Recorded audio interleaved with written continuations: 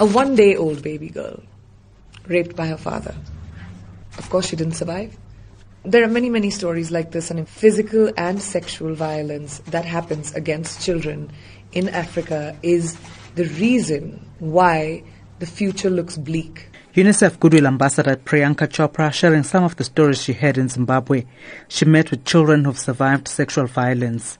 One of them is Alice. I met her in a clinic in Zimbabwe. She was 13. She was raped at 11 by her uncle, repeatedly for about 2 years, and her mother didn't know about it because her mother would go to work until she found condoms in her room and figured out that she was sexually active, but by then she was already pregnant. And this girl at 13 is a mother of a child, and all she wants to do is go to school. The Hollywood and Bollywood actress says poverty and the lack of opportunities are the main drivers of violence, which then exposes children to predators. The statistics are staggering. If you think about violence against children, 1 out of 3 children under the age of 18 in Zimbabwe have faced some or the other form of sexual violence. 1 out of 3. And South Africa, that number is 1 out of 5. That's an epidemic. It's not a problem. And it's our problem to solve. Chopra has described as examples of bravery across the world the 82 Chibok schoolgirls who've been freed after militant group Boko Haram kidnapped them.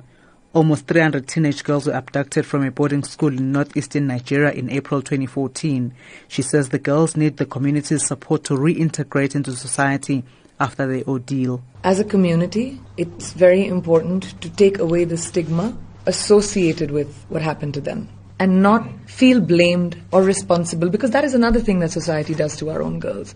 It was your fault. You must have called for it. You must have asked for it.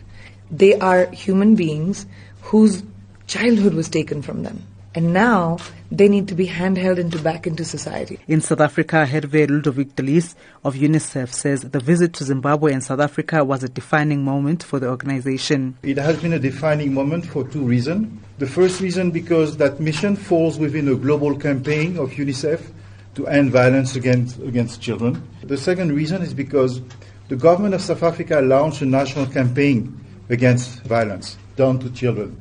On Saturday, UNICEF hosted a fundraising gala dinner and raised 600,000 rands towards helping children across the world. I'm Thabile Mbhele in Johannesburg.